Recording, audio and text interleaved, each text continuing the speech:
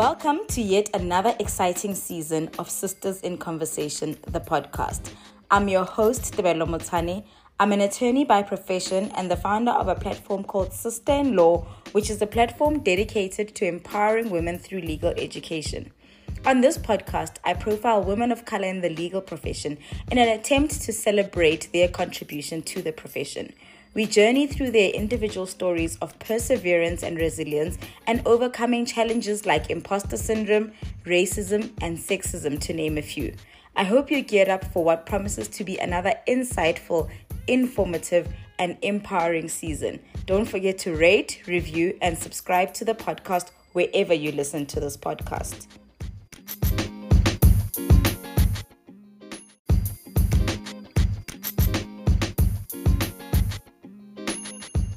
For those of you who do not already know, the I Am Lady Justice workshops will be making a comeback on the 25th of March, which is a Saturday. The workshop will take place at Quartermain Hotel in Sandton, Morningside. The purpose of this workshop is to have an in-person session which aims to educate and empower women on various legal topics which affect their lives, such as marriage, divorce, child maintenance, wills, and deceased estates. It's important that we never underestimate the value of a woman understanding her rights and how the law applies to her. I encourage you to gather the women in your life and attend what promises to be an insightful and informative workshop. I have hand-selected expert speakers who are well-versed on the topics I have mentioned. You are likely not to get a consultation with any attorney for this price and for this duration. There are limited seats available, going for $750 per ticket. Ticket includes welcome tea and coffee, light lunch, a workbook, a goodie bag, and bubbly sponsored by Bernini and Ponggrass. Secure your seat now on www.sisterinlaw.co.za, and I'll be attaching the link in the description box as well. Hope to see you there. Welcome to another episode of Sisters in Conversation. I'm your host, Tebelo Motane. I'm an attorney by profession and the founder of a platform called Sister in Law, which is a platform dedicated to empowering women through legal education. On today's episode, I have with me Alma Sazini Gumbo.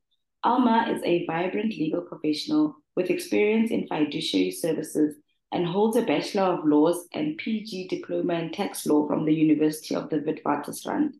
In 2016, Alma kickstarted her career at a leading financial services institution where she gained exposure in mostly deceased estates and wills drafting. She has not looked back since then.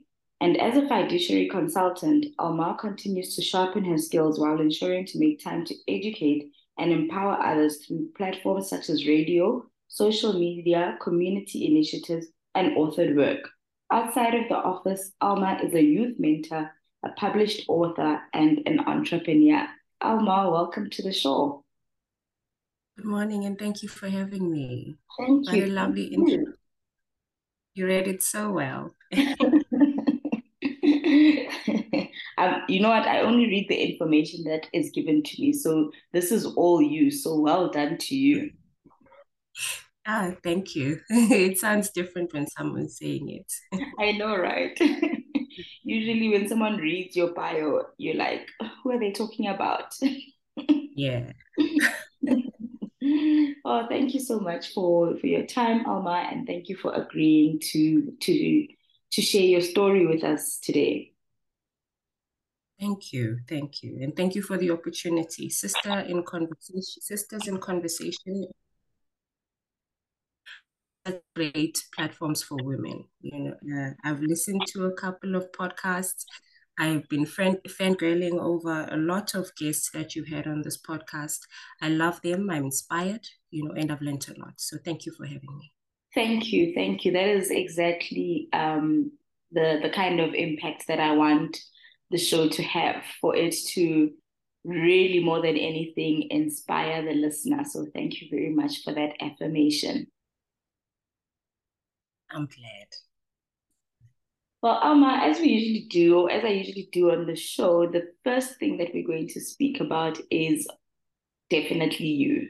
And can you just take us back to the very beginning of your journey? Who is Alma? Where were you born?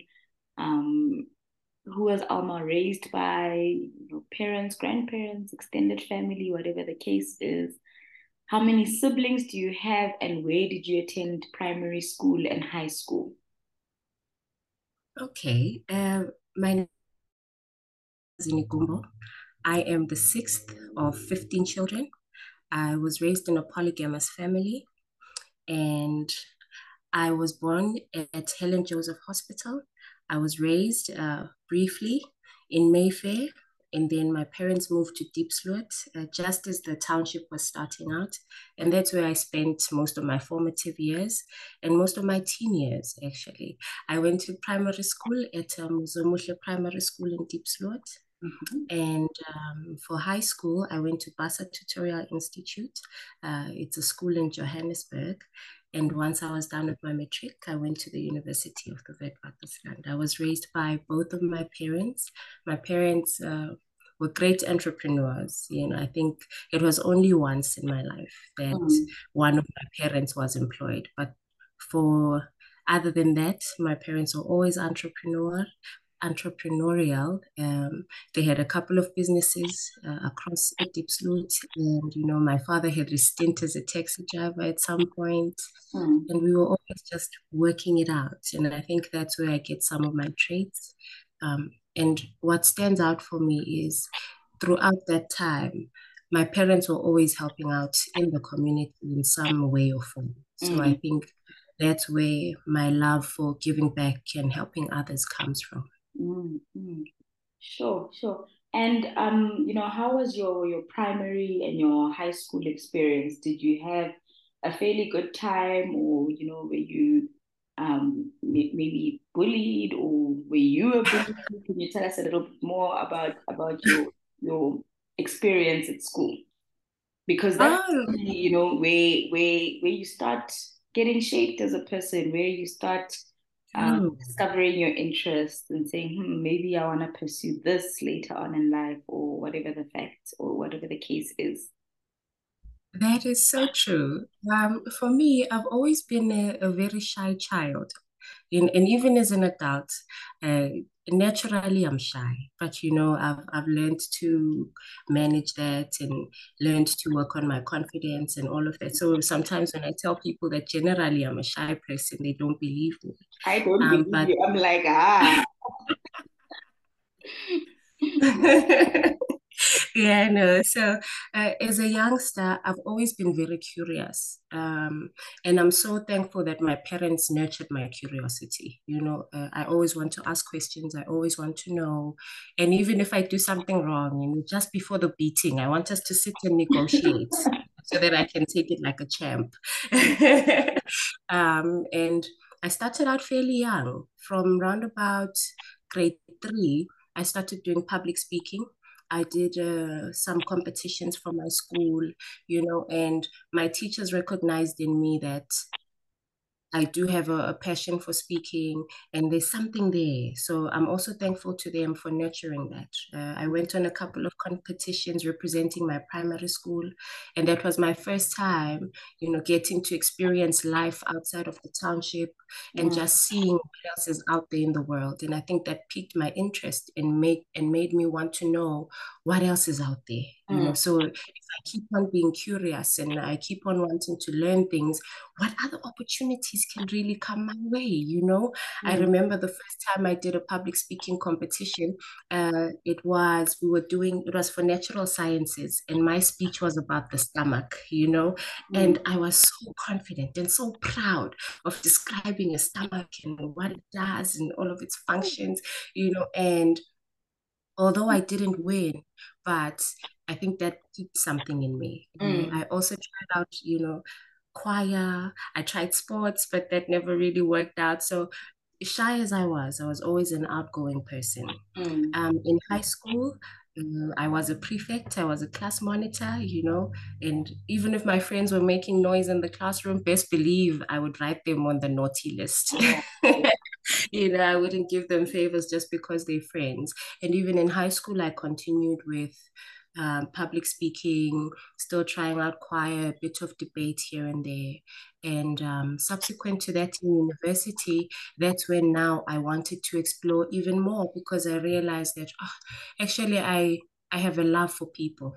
So, you know, how much more can I do with the skills that I already have and the skills that I'm wanting to now refine and attain. So what I did was I started joining initiatives on campus. I joined the first year experience. First, I started off as a recipient of what the awesome organization was doing at WITS. Then after that I joined them as an ambassador. So we were, going out and doing all of these activations and all of that. It was fun. We did training. Then after that, I joined them as a first year mentor. Then I joined the CCDU division as well as a mentor. And I continued mentoring people until I finished varsity and graduated. And even subsequent to that, my friend started an NGO. It's called the Civil Youth Institute. I was roundabout in my fourth year at that time.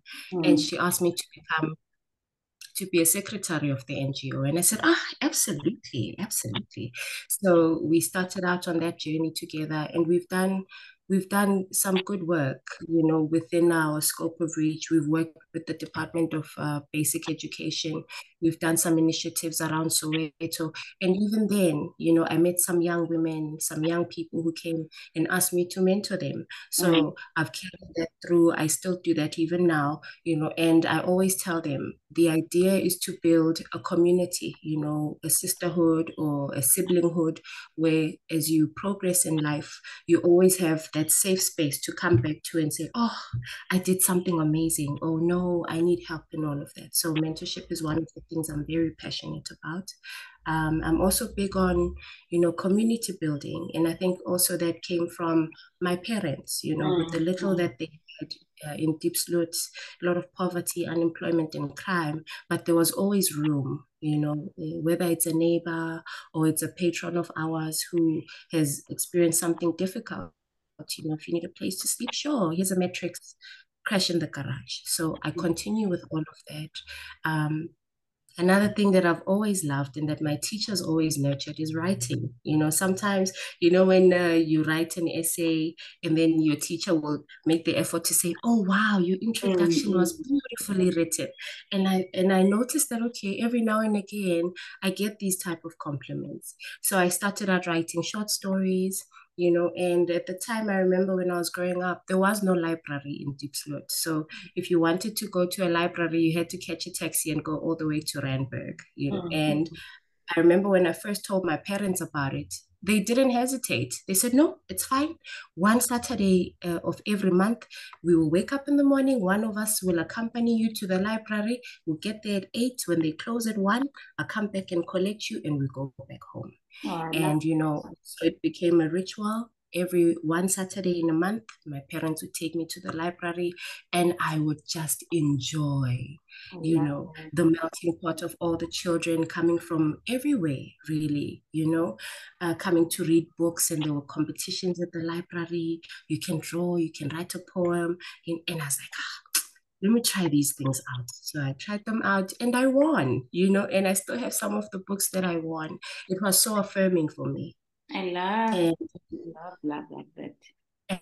and I thought to myself, Alma, okay, definitely there must be something here, And initially when I started out, myself and my mom, we love the radio. So I thought to myself, well, I like writing, I enjoy talking to people, so I think I want to be a radio DJ. So the first time they bought me my own PC and they built me a bedroom outside of our house, and I'd wake up maybe at night because my family had a tavern, and the tavern was in the front part of the house. Then in the middle was our humble abode. Then at the back was my bedroom. So when it was quiet or early in the morning before we started our daily operations, I'd wake up and then I'd go to open the recording app on the computer and I'd go, good morning, welcome to the Amagumba show, and I'd make my own demos, and then one day I watched Sokulu and Partners on the CBC One. And, I saw the actors doing their thing there, and I was like, I'm no, that's the thing. That's the thing that I want. So from there, I think that's where the seed was sown. Mm. And fast forward to matric, it's time now to apply for university, So I applied for law and I thought to myself, no, but I can also try out in the sciences. I applied for all of these other things. And as fate would have it, indeed, I ended up studying law. The first time I sat in a lecture room, I looked around me and I could see this melting pot of people from different backgrounds, and we were all there because of one thing. A seed had been sown, and we had all realized that somewhere, somehow, we all want to take this path. Mm. And that's where now the refining started happening. Now I had to learn not to be shy. I had to speak with my chest and not swallow my words. I had to now learn how to think critically and solve problems. I had to now learn all of these Latin terms and all these interesting things, and get used to doing group work with people from all walks of life, and now that's where I started becoming less and less shy. Mm. And everything just it sort of came together so beautifully. Ultimately, even as a legal professional, I found that I get to live my broadcasting dreams by doing, some work on radio here and there. And so ultimately everything comes together. That is so true. That is honestly so true. So I actually have a few questions from the very colorful upbringing that you've painted for us. Sure, but one thing I want to say is I really hope that there is a library in Diepsloot now, somewhere Yes, there is. or somewhere closer than Randburg, because at the end of the day, for what inclusion is part of even the things that people overlook, like a library, access to schools with good facilities and resources. That is where inclusion starts, Absolutely. and that is where transformation in itself starts. So by the time we get to work and we start complaining about things that like transformation, it's because at the very beginning, at the grassroots level, already that foundation was not solid because there was something, there was no library. So that's exactly Absolutely. where we have to start when we speak about transformation. We need to go back to our own upbringings and say, what something was not right when I was growing up. How is it now? Has that been fixed? As we then start thinking about all those things that we battled to have when we were growing up, we can then start contributing towards the bigger conversation of transformation. Absolutely, absolutely. I am proud to say that over the years, there has been wonderful development in Diepsloot. Mm-hmm. Crime is still rife, yes. Poverty is still a problem, yes. Mm-hmm. But, the efforts of social, just the social system, the community itself, and also the government can be seen and felt from what it was in the beginning. Because, when we arrived in Diepsloot, we were living in shacks. I remember my first home. Mm-hmm. It was a small one room shack, and every time it was bath time, Mm-hmm. whoever's not taking a bath would have to go and sit outside. So if it was rainy or if it was winter, nizobona phambili, Mm-hmm. and there were no toilets. We would have maybe a few water tankers for a community of 100 people, an extension of 50 or more shacks, and the truck would come twice a week to refill the water. But now we have taps everywhere, Mm-hmm. and we used to have a lot of incidences of children drowning because we had to walk quite a distance to get to school, and we'd have to cross a river, Mm-hmm. so we lost some of my classmates in primary school. Sure. Um, Now we've got bridges, we've got a lot of RTP houses, we've got taps, we've got electricity, we have a library, a fire, police station. So it's wonderful to see, Yeah. there Yeah. is progress. Yes. Sure. I absolutely love that. Thank you. Thank you. Thank you for sharing that. And then, sure, how is it being raised in a big family? I think that is so interesting as well. Um, whenever whenever we have the opportunity to discuss big families, to discuss polygamous families, we should, because that's exactly what this platform is about, sharing our colorful stories, inspiring other people, letting people know that, regardless of how you grew up, where you grew up, you can have a dream, you can nurture it, and you can see your dreams come to fruition. So tell us a little bit about that. How was it just growing up in a big family? You sound like you had a lot of attention. You even had your parents committing to taking you to the library once a month. So tell us a little bit about that. One thing about growing up in a big family, it fosters a sense of community Mm, because there have been so many instances where mm, maybe an older sibling outgrows maybe a pair of pants or a dress or shoes, and you pass it on to the next, mm, you know, and you you learn, apart from the sense of community, you learn to understand that no man is an island, mm, and I think when we were younger, my father always tried to instill in us a sense of oneness, because I find that in polygamous family units, sometimes there can be a sense of them and us, in the sense that, you look at your half siblings or your step or your half siblings who come from maybe your stepmom and all of that as a them, and you tend to internalize sometimes, the parental conflicts. mm, But my father always insisted, and my mom, in fact, they always insist that uh, your what happens in the hierarchy above of you should not be internalized by you, mm, because when parents met and they decided to get married and decided to get into a polygamous family unit, you are not there. You mm, are mm, a byproduct of that mm, union. mm, Therefore, it is your responsibility to love and respect your siblings, mm, because here, they're not just your siblings. These are your friends that mm, you have been blessed with. This is an eternal point of view. Very few people in the world would know you as well as these people here will know you. And when your parents are no longer here, it is these people that will hold your hand, that will become the people you go to, when you have something to celebrate or when life is showing you flames. And as a youngster, sometimes you're like, oh, but he did one, mm, two, three, 1, 2, 3. No, but as you grow up, you start naturally gravitating towards each other and mm, wanting and needing to be in each other's lives. So I thank my parents for that. Another thing that growing up in a polygamous family has taught me is, oh, wow, you have to be yourself, because no two people are the same, mm, and you shouldn't expect yourself to be like anyone else.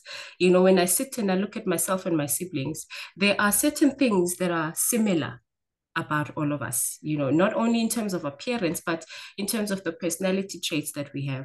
But in the same breath, we are so different. mm, mm, We are so, so, so different. And in that difference, we are all embraced, we are all loved, and our parents pay so much attention to all of these nuances about us, and they know how to deal with each and every one of us, and they know how to identify, certain motions and emotions in us based on all of these differences. So it has taught me also to be mindful of the people around me, their personalities, their values, what triggers them, how to show them appreciation, what are their love languages and all of that. How do they appreciate being recognized? mm, So I found that growing up in a big family like that, I spent a lot of time observing, mm, you know. So I've become an observant adult, and even when I speak to people, I pay attention and I want to indulge them fully. I don't want to just mize them and listen with the intention to respond. I want to be able to nurture the conversation and genuinely get something wonderful out of them. mm. Sure. Thank you. Thank you so much for sharing. I absolutely love that. Um, I think for me personally, one of the things that stood out to what you said is the sense of community. Unfortunately, from where I stand, I can only know this through the legal side of things, right? So from where I Mm. stand, it's usually always, okay, why is there so much fighting? It's Mm. I don't get to often hear that no, there's actually, a sense of community and we are close and whatever. Because I always just come in Mm. from an attorney's perspective and already sexually people are fighting, you know. But And that is such a valid point to raise. in all fairness, people fight in non-polygous families, right? Mm. So there's basically no formula to what I'm saying, but I'm saying thank you for raising that huge aspect of it being, a unified front and a sense of community. That actually even gave me goosebumps. I love hearing that. No, I'm glad. I'm glad. However, the point of fighting is also such a valid point, because I've also witnessed, even outside, within and outside my family, in other polygamous families, fighting does happen. And especially when the patriarch dies, that's Mm, when the action really comes, mm, and suddenly the division of assets is a problem, mm, maybe the first wife is wanting to take everything, or mm, the brother-in-law sefuna ukungena into one of the wives so that he can assume the position of the patriarch and take over his brother's assets and mm, mm, estate, wife, and all of it does happen. And I think also, that's where the interest in succession, because I've seen it happen mm, in outside my family. You find that a person had now this polygamous family unit, and unfortunately the person passes away, the wives are left behind, mm, and enter the aunts and the uncles, and now suddenly they're in control of everything, and the wives are left destitute, the children don't have anything, then comes the customary wife, and mm. it's like, no, but I've been here for so long, why am I only living with just the bag that has my clothes? Oh, Whereas myself and my husband, we built everything. What about my children? What about, you know, um, so I, that really, really made me wonder, mm, over and above the culture that we live, you know, mm, is there some kind of system that could help us to fairly, you know, distribute, preserve, and transfer the wealth that our parents work so hard mm, to create over these years. Sometimes I'd listen to my father. He talks a lot about his younger years. So my father was, when he was 13 years old, he was, yeah, I think that was grade seven. mm, He was recruited into the army, and they went to Zambia for training, and they came back, and then they fought in the war for the liberation of Zimbabwe leading up to 1980. mm, And so he tells the story, and how when he came back from the war and they got their war veterans payout, that's what he used to start his businesses and all of that. And I think to myself, to think potentially one day when my father passes away, someone is going to come and try bully my mother and mm, my stepmother and my siblings and myself out of everything that they have worked for. mm, And because I had seen it in other families, I had seen it, within my broader family. I thought to myself, "Awungeke, mm, mm, awungeke," you know. I know I'm a soft-spoken individual, but how angeke? mm, It absolutely cannot be. So how chuffed I was when I got to fourth year and succession was an elective.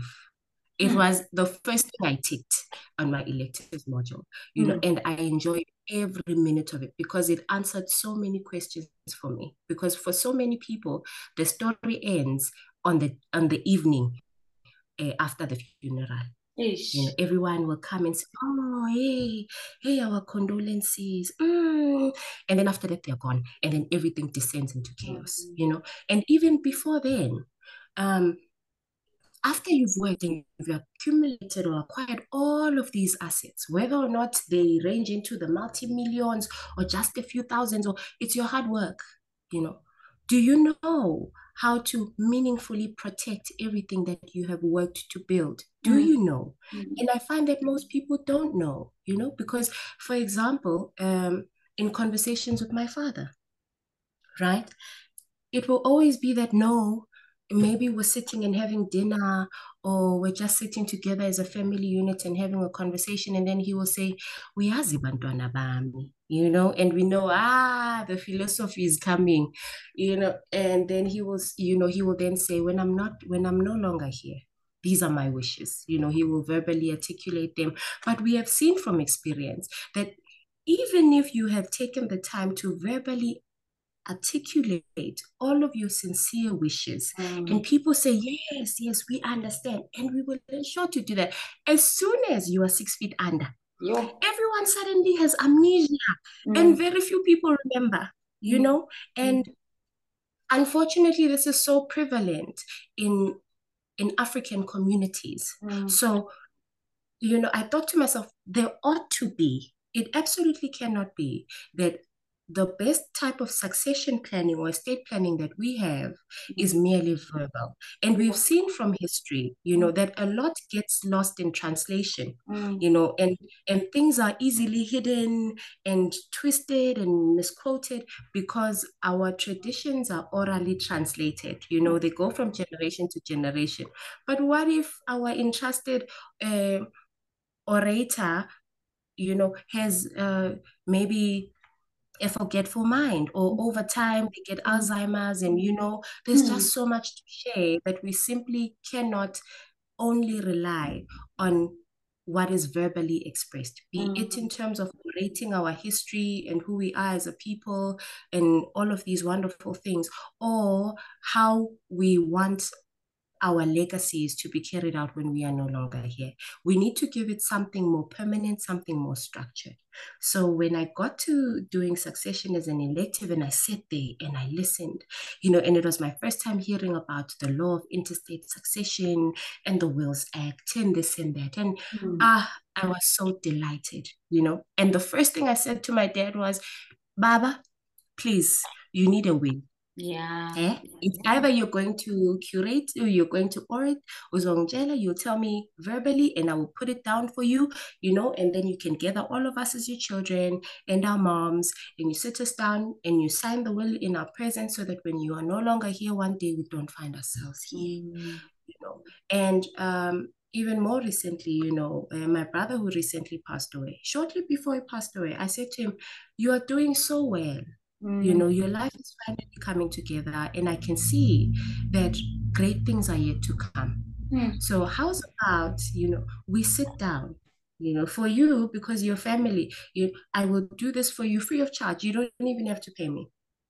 Let's sit down and tell me what your desires are for your legacy. You don't have to give specific amounts, but let's do this estate planning exercise. If you are reluctant or you feel that you don't want to overly expose yourself to me, please go to your bank or to an attorney that you know, or a fiduciary practitioner. If you need references, I'll tell you. But it's unfortunate that we never got to doing that. And, presently, we are living in the consequence of there being no estate planning in his life. And this is not just for me, this is for everyone, whether you are a professional, whether you are a layman. Estate planning is, I cannot stress the importance of it for everyone, and most people, they dismiss the importance of this exercise by saying, oh no, but Mina, I don't have anything. And I say to them, yes, you may not have anything at the moment, but every day you wake up and you work towards accomplishing something. And estate planning is not only for what you already have. Estate planning encompasses what it is that you are working to have. So this estate planning exercise that you do today will ensure that whatever happens, if you leave home this morning and God forbid you get involved in an accident or you have a heart attack and you pass away or something like that unexpectedly, you did something either last week, 2 months ago, a couple of years ago, or just yesterday that will now secure your legacy and determine its trajectory going forward for your beneficiaries, no matter how small it is. Even if, say, for example, when you pass away, you haven't accomplished everything that you want to, and you don't have enough, and you only have maybe just a few hundred rands worth of assets. That's why we have Section 18.3 of the Administration of Estates Act. If it doesn't meet a certain threshold, then there's also a way in which we're supposed to deal with it. The law provides for that. The law does not only cater to the wealthy and accomplished. The law is for everyone, and more so the layman, because we are finding more and more, and history keeps repeating itself. We continually perish for lack of knowledge, but now that we are in the advent of technology and the internet of things, I find that we are perishing because of, conscious ignorance. You choose to be ignorant. Why? So yes, you are so right, sis. You are so right. When you say, there's usually a lot of fighting in these polygamous situations, and especially when someone passes away. Yeah, no, definitely. So I think I'll never get tired of saying that it is very important that when you have access to information, you share it mostly and especially with your older relatives in the family. I always say it's fine that our parents or our grandparents, older aunts and uncles, don't have access to Facebook. They might not come across sister-in-law's post speaking about wills, but you need to be the one who, goes back home during the holidays or whenever you get an opportunity to say, this is what I read about wills, and this person was going on and on about the fighting that's going on in families because they don't have this document that is called a will. So when I was on campus, I Googled, the importance of having a will and all of that. And I found that because of our own family set up, it would be important for you as my parents or for you as my aunt who raised me to then have this document in place, So it is our responsibility to ensure that when we empower ourselves, we are equally invested in empowering the people around us. It's not just for you to be like, oh, I was listening to Tebello's podcast today and Alma spoke about this. Oh, that is so enlightening. You must do something with that enlightenment. Go and then burn another person's candle, go and switch on another person's candle. Especially if you are raised in a little bit of a complex situation like the one that I just used now. Your parents pass on early in life. You are raised by your aunt who has seen you as her child. She now passes on, and her two biological children are coming to fight you. Meanwhile, those children had long moved out of home when your aunt adopted you. And now because your aunt doesn't have a will, her legal beneficiaries under intestate are her two children. Where does that leave you as Alma, who was raised by your aunt since you were 2 years old? You are left with nothing. Absolutely.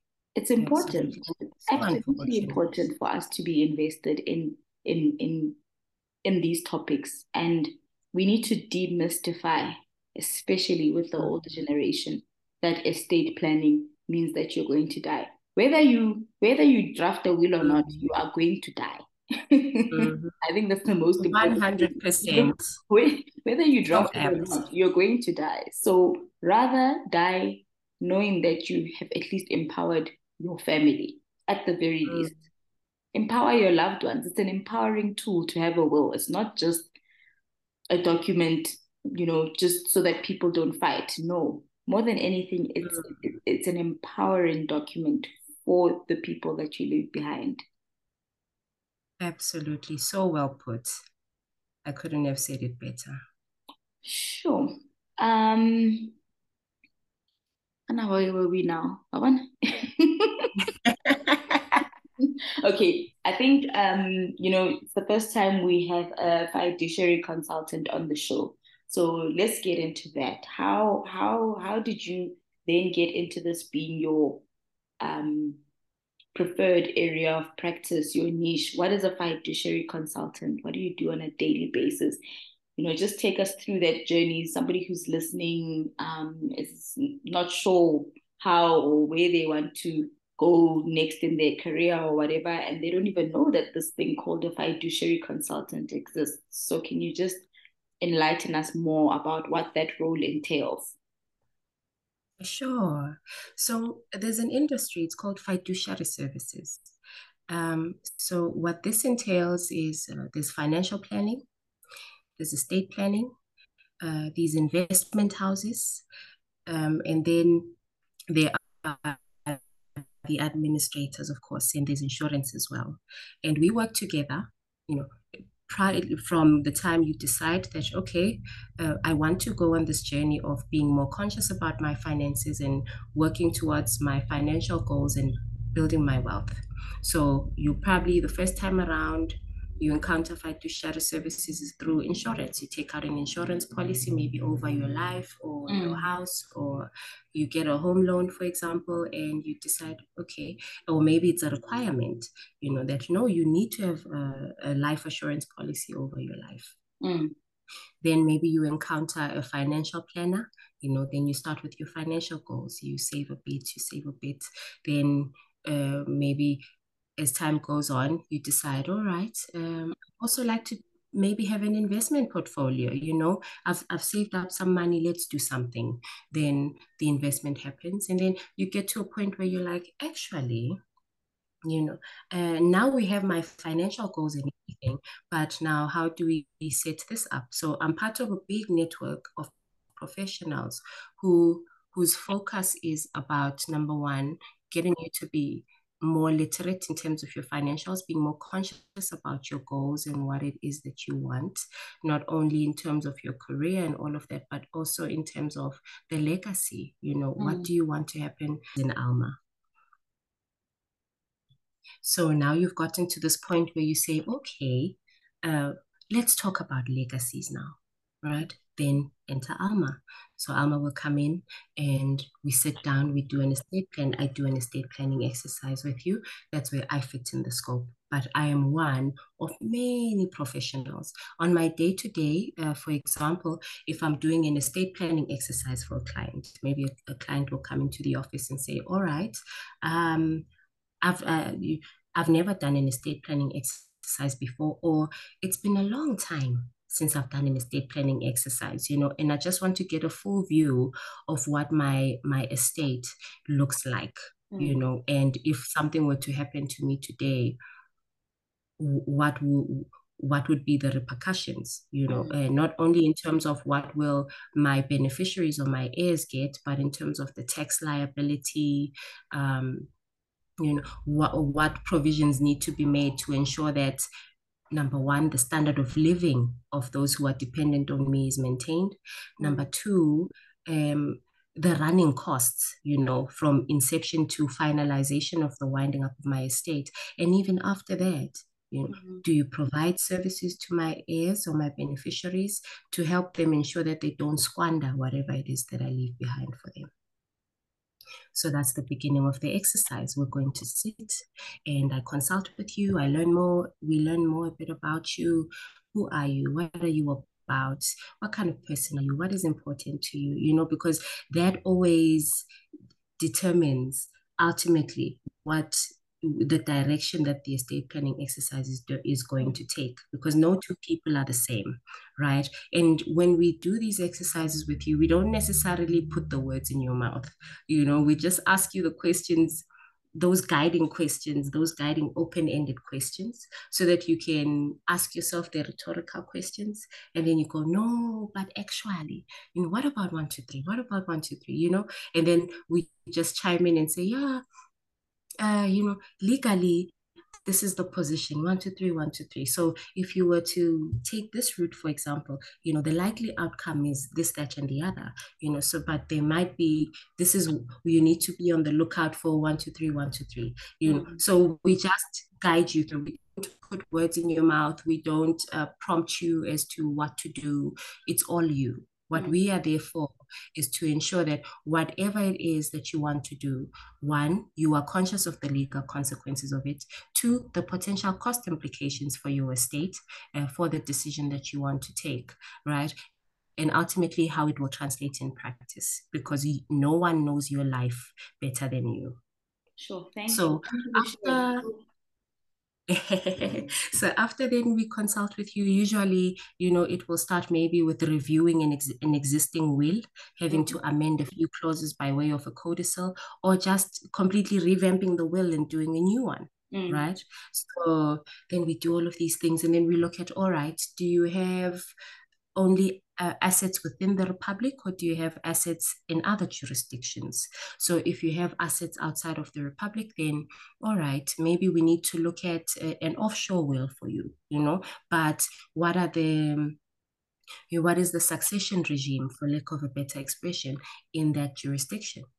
Because different countries exercise different things. So some countries have mandatory succession, for example, countries like Spain, Italy, where you can't entirely dictate what must happen to your estate. The law will tell you that a certain portion of your estate must go maybe to your parents and your children or your surviving spouse. Then the rest you can do with whatever you want, so we look at things like that. Then we're going to put together these wills for you, because that's the foundation of everything. Once we've done this will for you and you are happy with it, then you're going to say, okay, I'm happy with my will. I like what I see. Right. At that time, as we're putting together your will, of course, we need to have your statement of assets and liabilities, so that we know, what is the composition of your estate? What have you acquired? What is it looking like? What are the values? So that we can tell you, okay, is your estate potentially dutiable? Will there be potential capital gains to be paid, capital gains tax to be paid, and all of that? So we'll then liaise, with your financial planner or the investment houses that are holding your investments, and we do this exercise together. The tax consultants, if it's an involved or complex estate planning exercise, the tax consultants will do the draft tax calculations to show us it's okay, potentially the tax liability is going to be this much.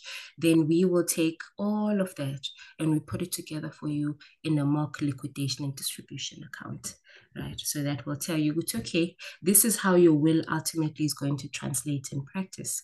And looking at the value of your estate and the composition of your estate, we suggest, or we proposed, that you might need to have at least this much in funds available to ensure that, number one, your immovable property remains insured if you have one, the monthly running costs of that immovable property. And we try to take into account, inflation, for example. So we always make a generous provision, and we also try take into account factors such as, the time frames or the turnaround times of third-party institutions, because when you ultimately administer a deceased estate, you're not just doing the work at your pace. Your pace is also determined by third-party institutions like the Master of the High Court and SARS and all of that. So we always try to say, okay, if say maybe there was to be a delay, and maybe the estate goes over 24 months and all of that, we don't want to now start eating into the inheritance of your heirs, So let's try to make sufficient provision for that well in advance. So then we create for you this mock liquidation and distribution account. Then we also look at, all right, your estate is dutiable, sir or ma'am. How can we go about reducing estate duty liability, right?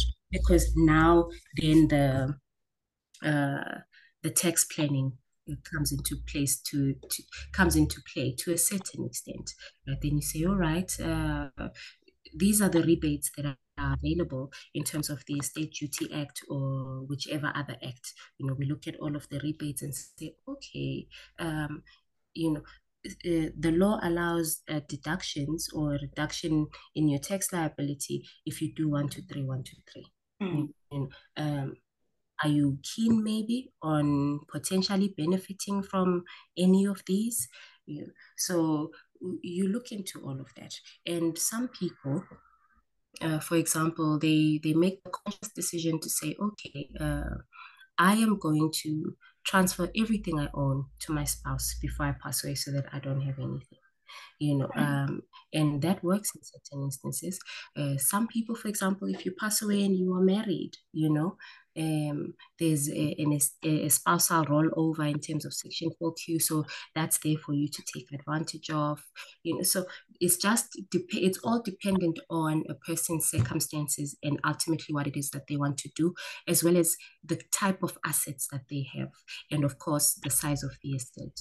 So for a simple fairly straightforward estate. Maybe you've got a policy, a bank account, a few assets here and there. The estate planning exercise will not be the same as if someone has maybe a complex asset composition in their estate, and your estate planning exercise might take less time. It will be a bit more straightforward, and instead you find that the conversation could then be around, okay, you have these assets, but tell me, do you have a credit life to cover these insurance, to cover these assets should you pass away? Do you have maybe a life policy that will introduce liquidity into your estate and also ensure that after your heirs inherit this immovable asset and all of this that you intend to keep, for example, as a family home, or you want to maintain ownership just amongst your children. Have you also thought about making provision for liquidity? Are you in a position to invest large sums of money or to continually invest towards your investment portfolio? Or if you're not in a position to do so, did you know that you can do 1, 2, 3, 1, 2, 3, 1, 2, 3 that will introduce liquidity into your estate when you pass away? Oh, okay, Alma, that's wonderful. You see, so it's all about, and usually I find that, with fiduciary consultants, right, it becomes a lifelong journey with your client, because as the circumstances change, oh, Alma, I've started a business, oh, really? That's wonderful. Okay, have you thought about 1, 2, 3, 1, 2, 3? Don't you want maybe this business rather to be placed in a trust, or if you want this house to be a family home, it can't be a family home if ownership is diluted, because if your children pass away, the ownership will continually be diluted, and ultimately they might have to sell this house, right?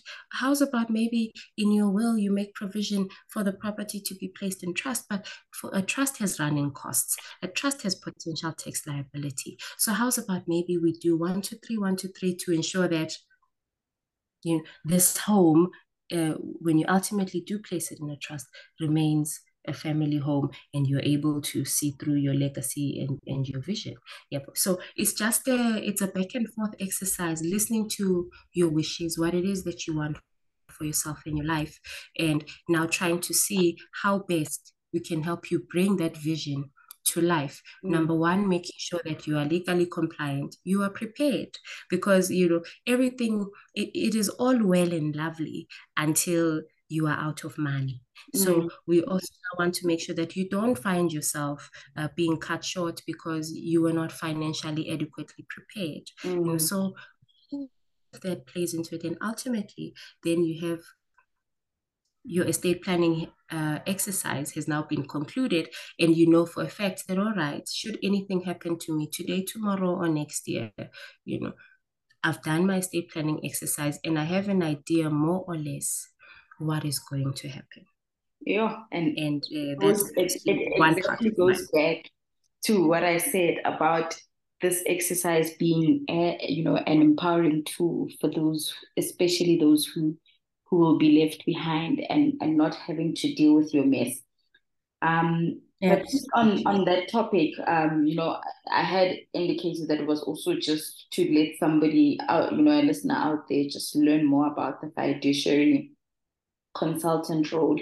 Is this something that someone would be able to pursue with just an LLB degree? Or are there other certificates that you have to do in between, being, say, a law graduate and ultimately a fiduciary consultant? The LLB is a basic requirement.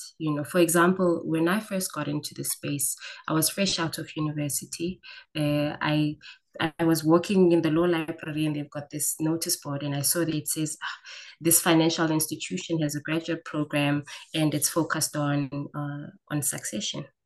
And they're looking for graduates. And I thought to myself, I'm not missing out on this. So I applied, but I had no idea what it entailed.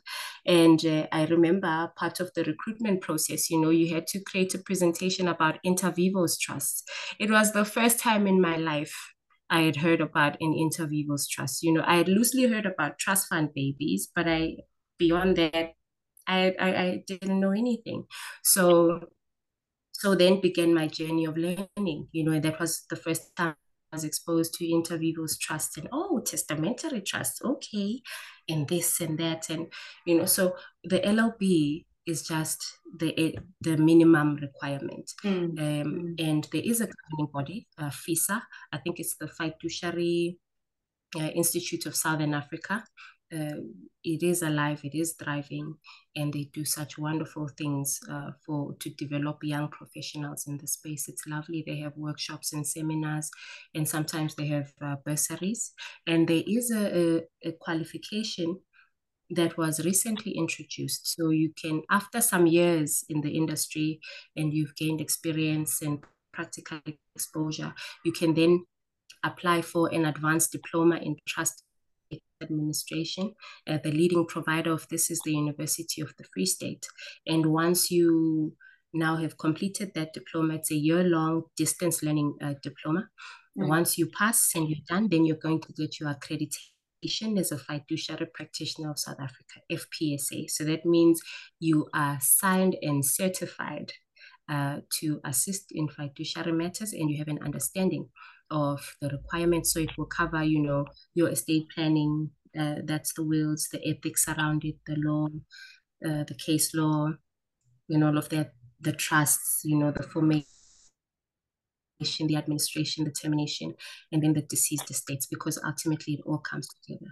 And I think there's a portion also there on investments. So I'm also looking to do that course. So I'm pretty chuffed about it, and I can't wait to have that wonderful, wonderful abbreviation next to my name for something I'm so passionate about. There are also other courses that you can do. For example, with LEAD, you can do I remember when I was just early in administering deceased estates, my former employer took us on a week-long course with LEAD, and it was just an overview of deceased estates administration practice. The practice of administering deceased estates. It was lovely. We got there with all these legal professionals and other administrators, and we were learning for a week, and after that you got your certificate. There's also another course with LEAD. It's also the practice of administering deceased estates. It's a year-long course, and it also delves into similar subjects as the advanced diploma that you do with UFS. And so all of those things that you do, and I sometimes take the opportunity when I'm at the master's office, for example, I'm speaking to other professionals in the space, just to ask them, okay, so as an aspiring, fiduciary expert, what do you recommend I should study? What do I do? And they always say the greatest study is practical experience, and the day-to-day of it. Yes, and also SARS sometimes, sometime last year, they also had a course that they were doing. I think it was a day-long a seminar for deceased estates practitioners. And, the whole day they were teaching about how to get your estate tax ready and the information that we need to provide, because tax plays such a huge role in the work that we do ultimately. So the understanding of that is also very great. I'm hoping they're going to keep on doing these seminars and, delve also into trust and all of that. But speaking to people who have been in the industry for longer, they say nothing beats practical experience. And they say it's important for us, the youngins who are coming into the industry, to understand that you have to start from the seemingly mundane, because over and above understanding, the steps, like, okay, step one, do this, step two, do that. You have to understand the law itself. You have to have a thorough understanding inside and out of what it is that you're doing, because as you advance, you're going to encounter complex situations, and you will, sometimes you find that, for example, maybe you've submitted or lodged something with the master, and the outlooks are different, and you're like, no, but assistant master, I don't agree with you. Now you have to argue it out. Now you have to bring out the theory, the acts, the regulations, and the case law, and state your case. So, for the most part, study your LLB, take succession as an elective. I know that for universities such as UP, the administration of estates is also that they get. Please take that. I wish that Wits University had that elective, because I realized, when I first got into the graduate program, I had the theory, but the practice of it, I had no idea how succession translates into the administration of deceased estates or wills drafting or trusts, and I was mind blown. I would sit in these forums, or I would sit and consulting with clients, and I'm like, yo, okay, and that time I'm the one with the LLB here, and I'm not really sure what must happen now, but because I was in such a supportive environment that was conducive for learning, I found that, and I was curious. So curiosity is also important, and I think it's important also for everyone out there to know, everything sounds amazing when it's being spoken of on paper, when you read about it, but you need to give yourself some kind of practical exposure so that you can see the day-to-day of it and be sure that it is what you want. For the most part, my work is very admin based, in between maybe going to the master's office or consulting with clients and all of that. I am mostly a desk bound person. I would do research, or I'm reading, or I'm drafting, or trying to solve problems. So it's a very admin based role. So before you even jump on it, just because you heard Alma talk about it, maybe visit the master's office, or find a fiduciary practitioner, and say, okay, during break or end of semester, please can I come and just maybe spend a week or two with you and just see what your week looks like, so you can get the practical feel of it, because it's mostly an admin-based job. And I find that, no matter how lucrative an industry sounds, that element of passion, if really, really you have a keen interest in, genuinely it appeals to your strengths. I was listening to one of the podcasts that you did with the lady, my goodness, and she's a director at Worksmans, and she emphasized something so beautifully, and she said, your interests and your natural strengths, play into that, because ultimately, whatever career you choose to pursue, if it incorporates your interests and your talents, you're definitely going to succeed at it, and you're definitely going to enjoy it. So for me, fiduciary services is my chosen area of specialty. Why? Because I find that I'm an empath. I am very compassionate.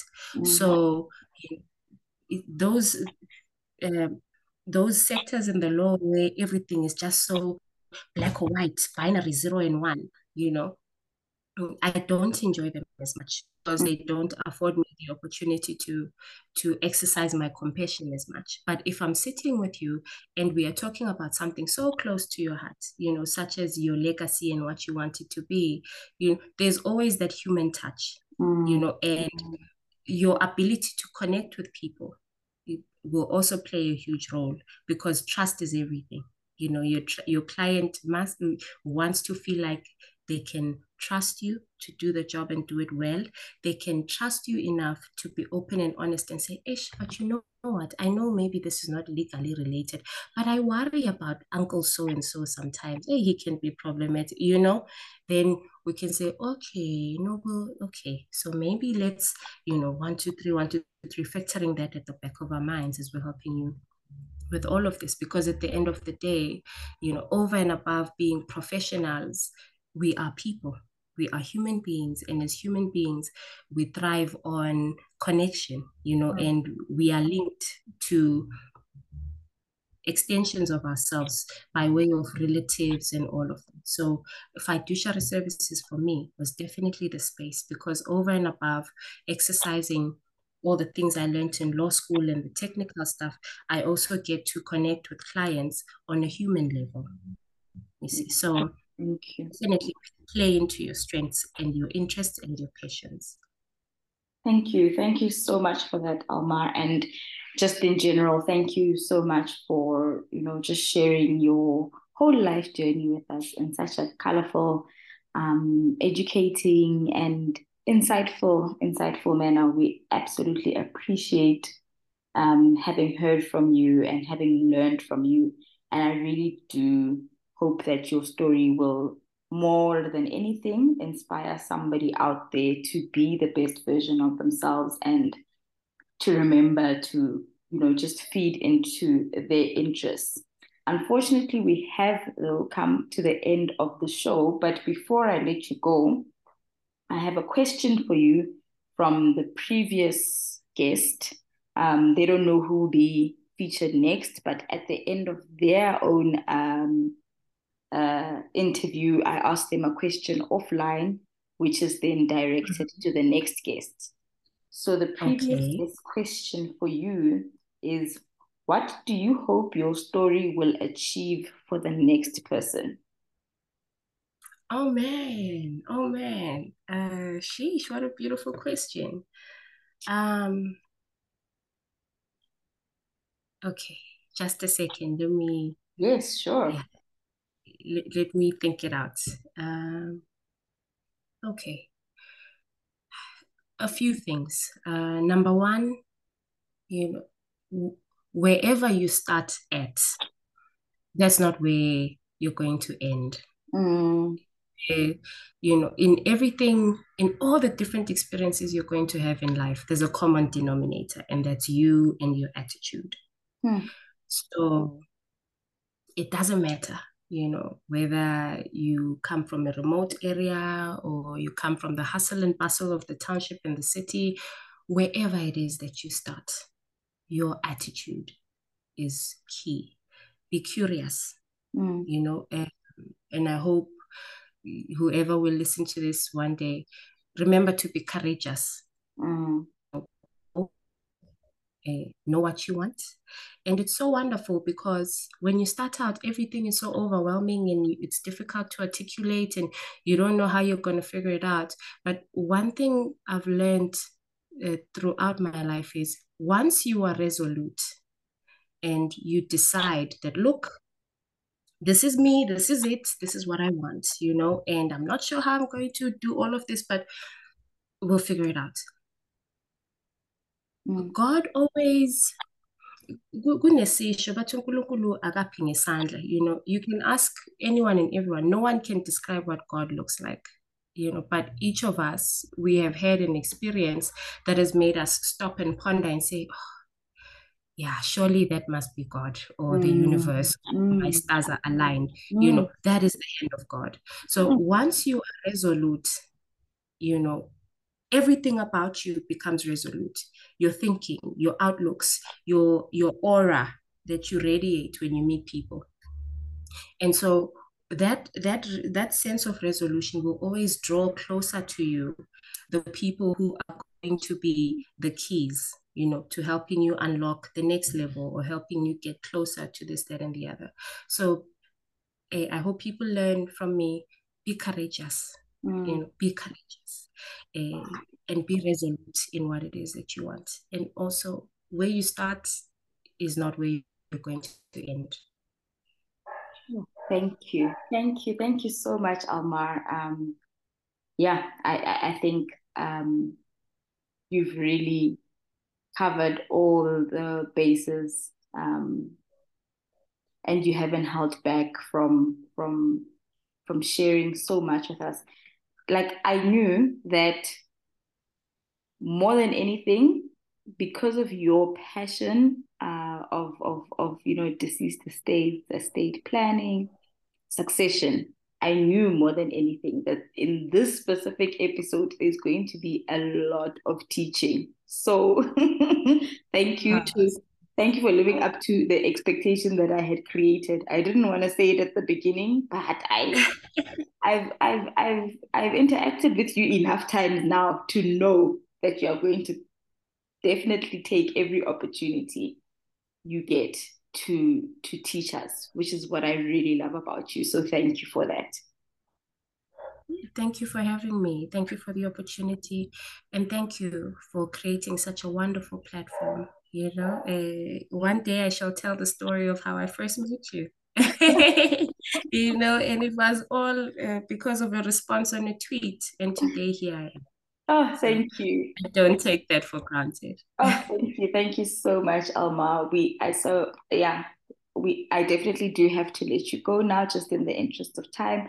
But you and I will continue talking on WhatsApp as we have been. Thank you so much, Alma. I do have to let you go now. Thank you for having me. All right, bye. Bye bye.